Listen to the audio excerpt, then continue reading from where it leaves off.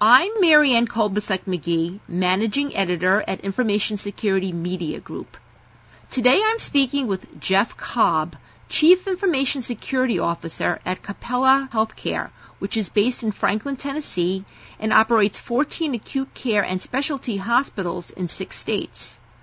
Jeff will be discussing some of the top privacy and security challenges that Capella is tackling these days. Hi, Jeff. Hi, Marianne. How are you? Good. To start, what are the biggest privacy and security projects you're working on these days? Well, I think this year, with the omnibus rule, the updated HIPAA security and privacy language, there's obviously been a lot of work to do with regard to updated policies, updated business associate agreements, vendor management. While mechanically is the same, there's a lot more scrutiny with it. We're really having to take a look at the vendor space and their maturity level, giving, again, their increased liability around data security and privacy. So I would say with the omnibus rule this year, that's been a lot of our focus for the past several months. Now, as you've worked on HIPAA omnibus compliance, what provisions were most difficult? What were the biggest challenges with that work, and are you still working on it? Definitely still working on it. And I think, again, the vendor space is probably one of the more challenging pieces of it. Given that we are a smaller healthcare system, we have smaller vendors, local vendors, regional vendors that, small sizes. They're not going to have mature security programs. They're not going to have dedicated security individuals to run those things. So the education to help them understand what their compliance obligations are now, and to work with them, partner with them to identify the bigger risk areas and work toward a corrective action plan or a remediation schedule, that's going to be an ongoing conversation for us. So that itself is never going to go away. Hopefully what happens again is we continue to partner and work with our vendors where we're getting an increased level of comfort with how they handle our data, and, they're updating security and privacy processes and initiatives to meet those needs.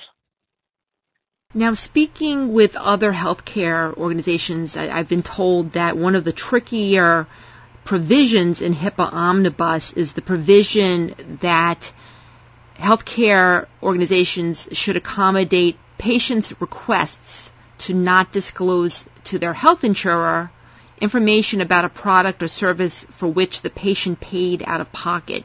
Are there certain technology measures or best practices that you're putting into place to tackle this? Have you figured out a way to achieve this?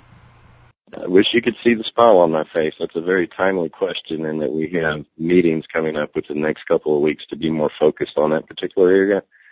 So there's a lot of work to do. Myself and others in the industry, the technology is not quite ready to fulfill that type of request. So there's got to be an interim solution, more of a, I guess the way we're looking at it is potentially manual process, manual intervention, to be able to take those data elements that if a patient does make a request to withhold that information based on a cash payment for service, technology is really not set up to do it. So internal conversations to figure out what processes we can put in place internally to try to prevent it, as well as discussions with the vendors to figure out what the roadmap is, what's the development effort going to look like, and where we could have some automation through the EHR systems to take the load off for that requirement. But yes, it's very tricky.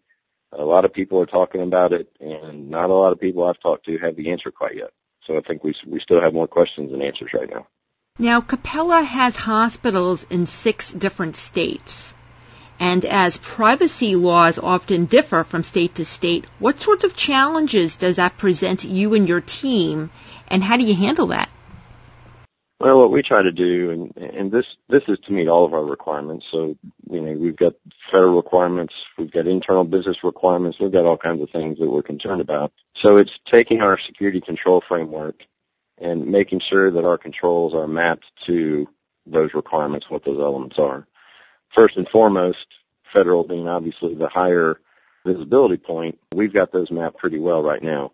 The individual states is a little bit tricky. You got some states, while they're a little bit different, I think fundamentally there is a lot of similarity between the types of data elements that they take into account that would identify a breach. I think it's more along the lines of, is there any particular reporting requirement that's different from one than the other, whether it's timeline or a certain process, that kind of thing.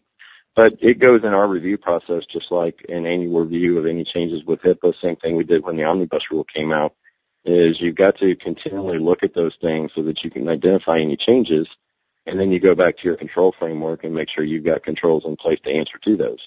That way, if you do have gaps, you can get those identified and put a work plan in place to work toward those. Many organizations also say they have a difficult time finding professionals with the mix of security skills and experience that they need. Has that been a problem for Capella, and how are you addressing that?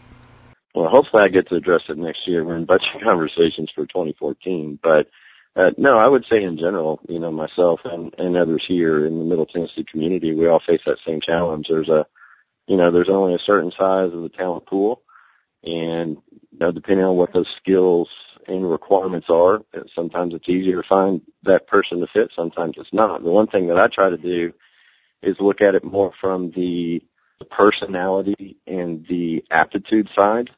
With what we do, you have to be so business-facing. You have to be able to sit down and talk to people. You have to have conversations. You have to be able to promote the initiatives that you're trying to work on. Personality is very key for me. And then aptitude. I don't necessarily need somebody that has, 7 to 10 years experience walking in the door. They may be able to come speed to market a little quicker, pick up something and run with it. But without the personality and without that aptitude to learn, I think the runway for them is very short. So I tend to kind of look toward maybe more of the entry level to medium level types, to where I can put them in a good environment, help mentor them in a way that their careers moving forward, and we're also getting the work done that we need to do to succeed. Are there any emerging security technologies, developments, or best practices that you think are promising and deserve further investigation for adoption by the healthcare sector? I think our focus has been so much on the Security 101 stuff. We've had several talks here during the ISSA International Conference here in Nashville that there's a resounding theme that, while there's new technologies and new approaches and there's new threats out there and things to consider, some of still the basic blocking and tackling is not to the maturity level it needs to be to support what you want to do going forward. And that's anything from patching, from asset inventory, to even managing virus software in some cases. So, while I keep an eye on the technologies and the improvements of where things are going, our major focus from the last 12 months of a work plan has been more, let's get Security 101 nailed down. We can't do everything perfectly, but let's at least do that 80% of stuff and feel really good about it before we can then sit down and say, okay, where's the secret sauce and what do we really want to try to do to move that needle to a higher level of maturity? Finally, looking ahead to next year, besides continuing to work on HIPAA Omnibus, what are your other big privacy and security priorities for next year? Regulatory is still going to be there. So I think one of the big things for us is audit preparedness. I was having this conversation earlier today that it's a very interesting dynamic for our company as well as others, to where the reform and the sequestration and the reimbursement cuts and all those things are driving, putting pressure on revenue, but we're having to spend more time, more resources defending that amount of money that we get in the door. So it's how can we be better prepared to defend ourselves when that time comes. So it's not a matter of if in our minds, it's just a matter of when.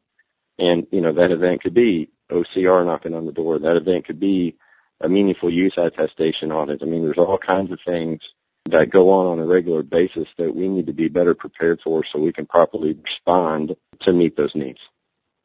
Thanks, Jeff. I've been speaking to Jeff Cobb of Capella Healthcare. I'm Marianne Kolbasuk-McGee of Information Security Media Group. Thanks for listening.